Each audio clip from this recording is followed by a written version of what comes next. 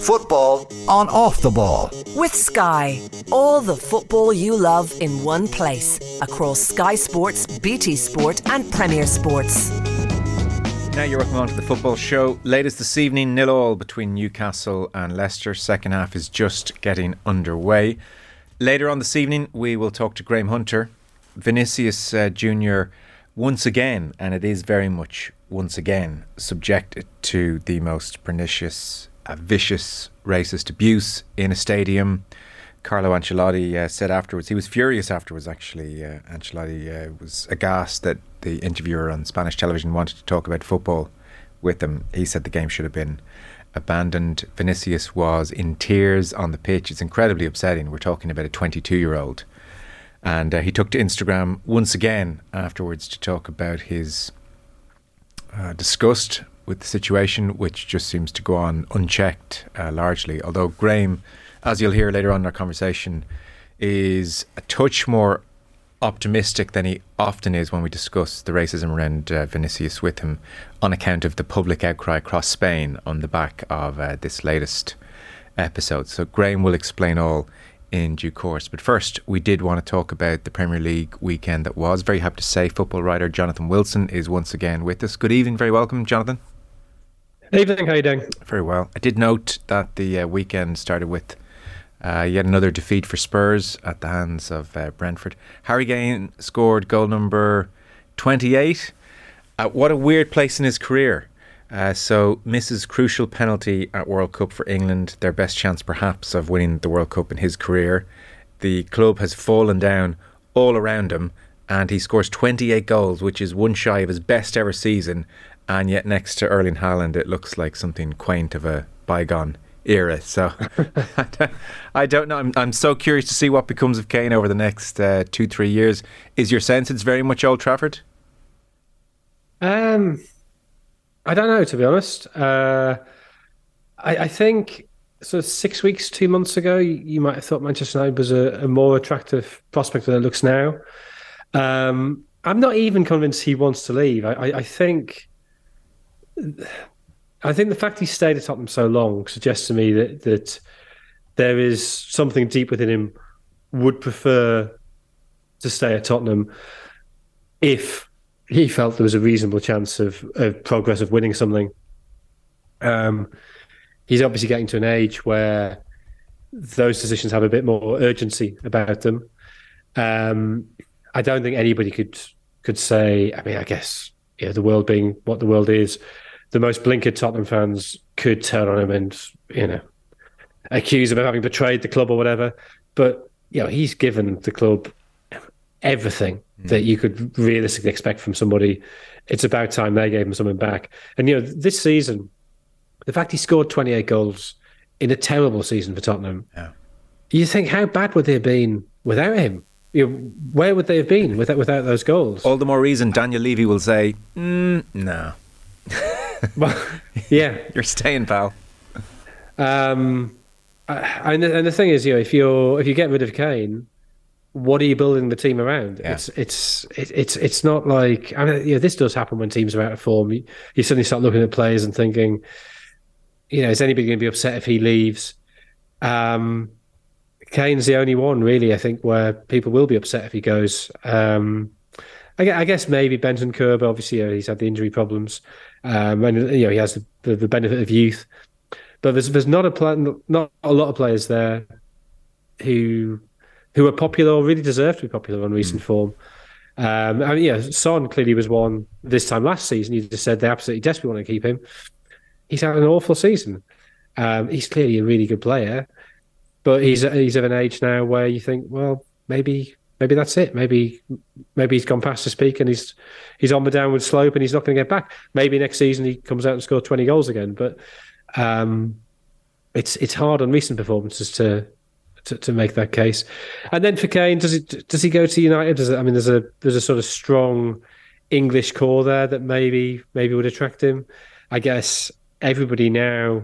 I think one of the arguments to not go to Manchester United in the past was you're sort of it's very difficult to gain personal glory from that. When Robin van Persie went there, he had a great season, but he was just continuing the United juggernaut. Yeah, it's another trophy won, another box ticked. For him, it was great because he won trophies he hadn't won at Arsenal. But Kane going there, it is different that United have had the decade without success now, and so to be the player who maybe could bring them back to glory, I guess that is attractive. Having said that, United's still a million miles off City, so maybe I guess that maybe is a thing to keep him at Tottenham. But going to City when that was on the table last year, you were joining probably the best club in Europe, that was an almost guarantee of success. He goes to Manchester United. The situation might not be that different to Tottenham. Yeah. He might be the leading light in a team that's struggling to reach the heights it hopes to hit. It's a fair point. So weekend started with Spurs, finished obviously with City, as you've alluded to. Now the title race, the air was let out of the tyres the night that City beat Arsenal. It was well and truly flat by this weekend, obviously, but they celebrated and there was a pitch invasion and all those good things.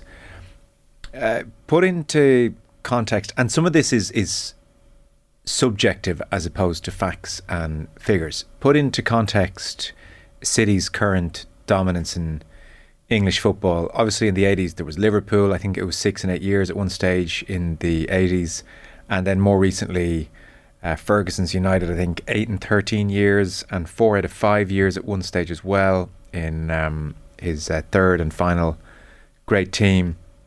So it's beyond the numbers, I suppose, when we're trying to assess the most dominant team that we've seen in English football. Where does this City group, and I appreciate they're not done yet, where do they fit into that conversation in your eye, Jonathan? I mean, they are the most dominant. I don't think there's any question about that. They're only the sixth team to win 3 in a row. They're only the third team to win 5 in 6 years. Ferguson's United and the great Liverpool being the other two. But if you look at the points tallies, the Liverpool one, it's slightly harder because I think the first 3 or first 4 years of that were under 2 points for a win. So it's not just a case of scaling that up because obviously incentives are different. But if you just compare it to Manchester United of the late 90s, it's a couple of weeks since I've done the maths on this, but and I guess it will be higher now because City have kept winning. But if you project it out this season in terms of points per game, City then were on course to get, I think it was 17.1% more points than United got over those 6 seasons. So you're 17%, well, more, 18, 19% by now, better, more dominant than the previous most dominant team in history. So that's really pretty dominant.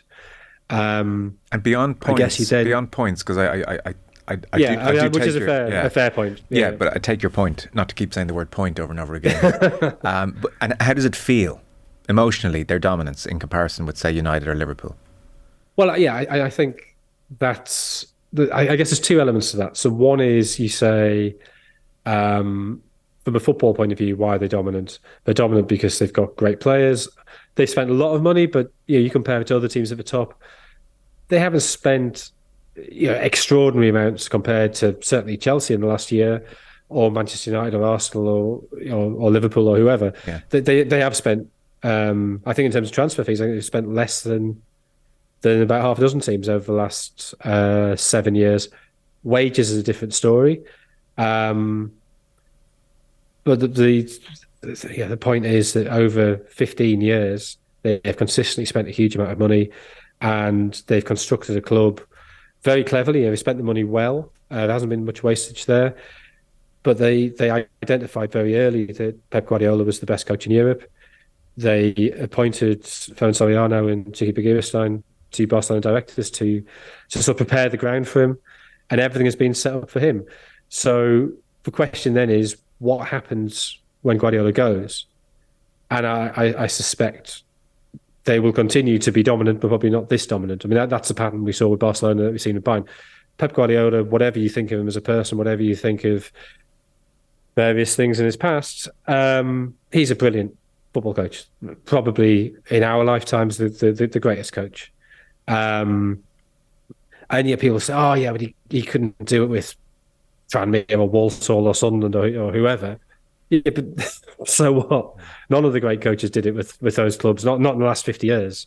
So it's a slightly fallacious argument. When we talk about the great coaches, yeah, obviously coaching Manchester City is a very different job to coaching Walsall, but he's not being asked to coach Walsall. He's being asked to coach Manchester City. He's doing it incredibly well. So yeah, I think that domination may fade as and when he goes. I don't. Yeah, we often hear rumours towards the end of the season. Guardiola's sort of thinking about his future. I'm not aware of any whisper around that subject at the minute. So I think we can assume he's there for 2 or 3 years more at least. I mean, he is a very intense figure. It does seem to sort of take it out of him. Certainly that was his experience at Barcelona. Maybe because of his emotional investment there, maybe that makes it slightly different. But yeah, when Guardiola goes, they will come back towards the pack. But that financial domination is, yeah, I mean, okay, Newcastle and Saudi Arabia, a Qatari takeover of a club, should that be Manchester United or maybe somebody else, may challenge that. But they are wealthy beyond anything else we've seen in football. And that gives them a whole number of advantages. So yeah, this stat that City fans love to come out with, they're only, I think it's the 6th, but they've got the 6th highest net spend since 2016.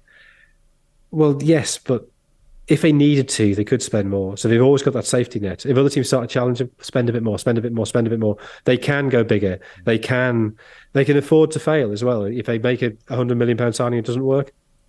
Yeah, they move on. If Liverpool do that, it's a big problem for them. Yeah. And then you have this issue of 115 Premier League charges. Yeah, admittedly, they took place a long time ago, but that's how they were able to bridge the gap from where they were to where they are now, that period. So those are consequential to what's happening now. And I think the bigger worry is, and this is true of all of the state projects, it's true of PSG and it's true of Newcastle, they have such wealth that they're essentially ungovernable by football's authorities. That if the football authorities bring charges against them, if they find them guilty, these clubs can afford to pay the very best lawyers to challenge those decisions, and they can make them last a long time, and they can run down the resources of the governing bodies, and they can cost those governing bodies enormous amounts of money. And that makes it very, very hard to regulate. And I have a certain sympathy with both UEFA and the Premier League in trying to do that. OTB GAA. I think it has become a little bit sanitized. You need somebody to bring a bit of colour and wit and enthusiasm. Subscribe to the OTB GAA podcast feed wherever you get your podcasts.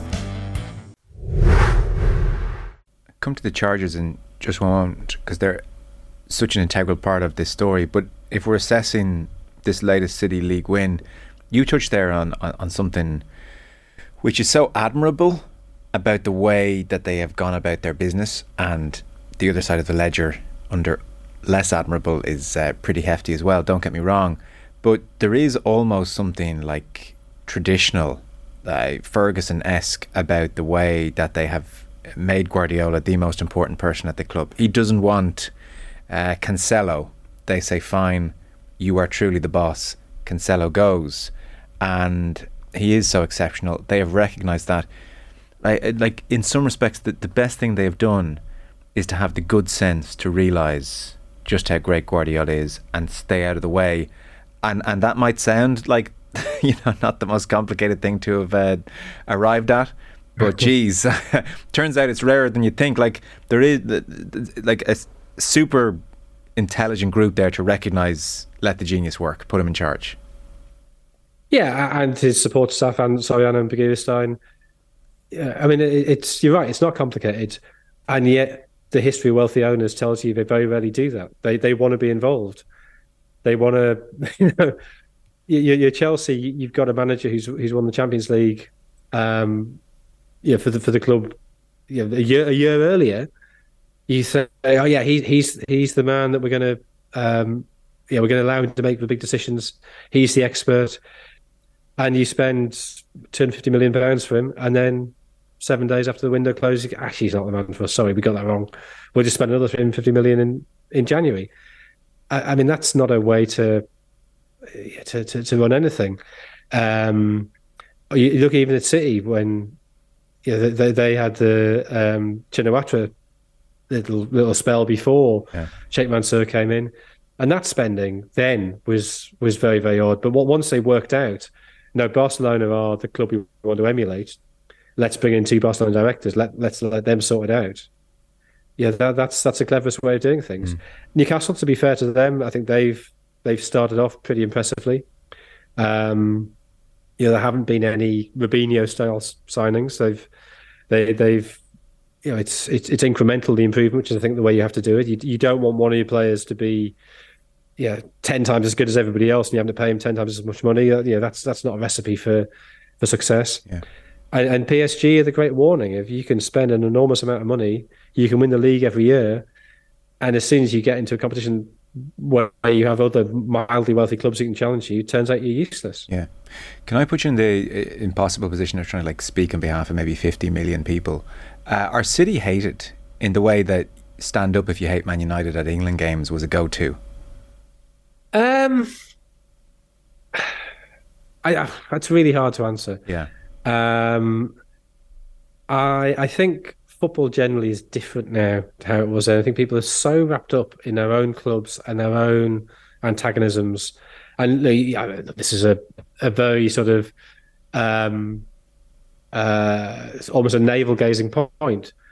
But it's astonishing when if I raise a question about Qatar maybe taking over Manchester United, and I suddenly get Manchester United fans going, "Oh, why didn't you say this when it was Newcastle? Why didn't you say this when it was City?"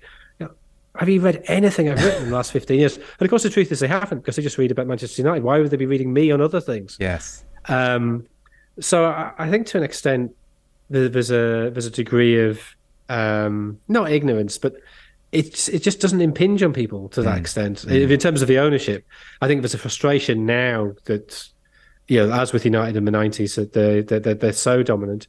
I think the other thing that's changed in terms of fandom is it's much more international now. And I think the way fandom was constructed in the 90s was still very much you tended to support your local team. One of the reasons that Manchester United, or one of the sticks you used to beat Manchester United with, maybe is a better way of putting it, was that their fans were not from Salford, not from Manchester.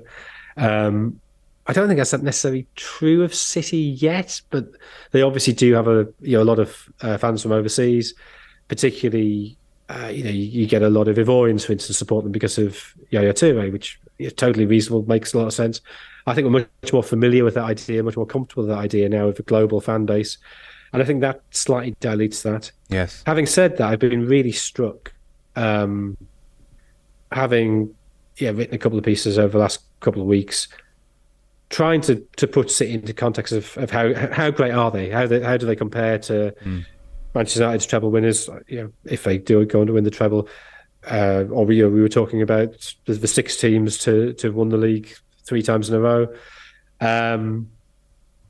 And even though I'll mention somewhere, because I think you have to mention it, the fact they're facing 115 charges of all the disquiet, the discomfort about the ownership, you put out a tweet about it, and you get a load of responses now going, "What about the charges? What about?"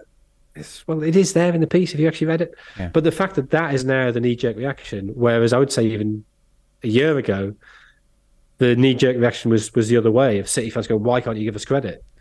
I think that's interesting. I think that suggests there is a mounting sense of unease. And I think the charges actually probably have brought that to the surface. Yeah. There's a feeling that the Premier League would not have brought those charges unless they had deep concerns, that they wouldn't risk the reputation of a competition unless there's a very, very serious case to be answered, whether they end up being found guilty or not. Well, that's as a final thought as the clock comes against us. That is what's so dispiriting about the whole thing now. Premier League would not bring these charges against their own champions unless they were deeply confident that rules had been broken in a major way, and 115 charges at that. And City responded at the time by saying, "We have irrefutable evidence which proves our innocence." I mean, if you really have irrefutable evidence, rather than drawing this thing out over several years, a quick email where you condense down that irrefutable evidence might be pretty helpful for both you, because, you know, this league win and any future league wins are completely tarnished at the moment. Most of us are sitting here with our hands crossed, and you can't even assess them properly until we have a verdict. But I think the most dispiriting thing about all of this is at the end of the 2, 3 or 4 years, Jonathan, and such is the world at large, we will reach a point where, regardless of the verdict, City will maintain their innocence, as will their fans, and it will just be this big, horrible, dirty mess. And that's the lot of the Premier League at the moment. Yeah, absolutely. I mean, I think that point you make about it being impossible to assess them, it's absolutely true. I mean, I tried to do that in The Guardian on Saturday and found that the whole way I couldn't see anything apart from 115 charges. Yeah.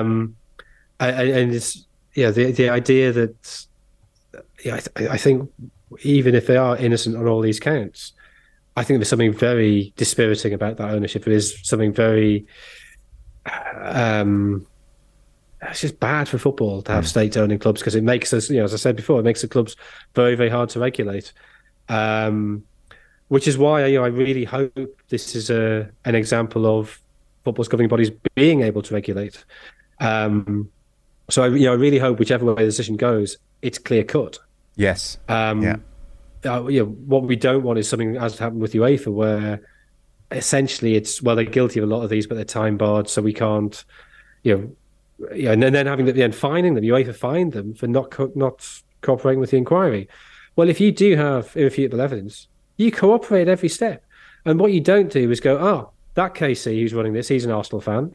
That's not irrefutable evidence. That's the, it's playground stuff. It's appealing to sort of the most vocal and virulent, City fans on the internet, to give them, it's red meat to them. Somebody said, this whole process was flawed. How can we get a fair hearing when one of the KCs running it is an Arsenal fan? Yeah, I think that's exactly where we're headed. Unfortunately, we are out of time.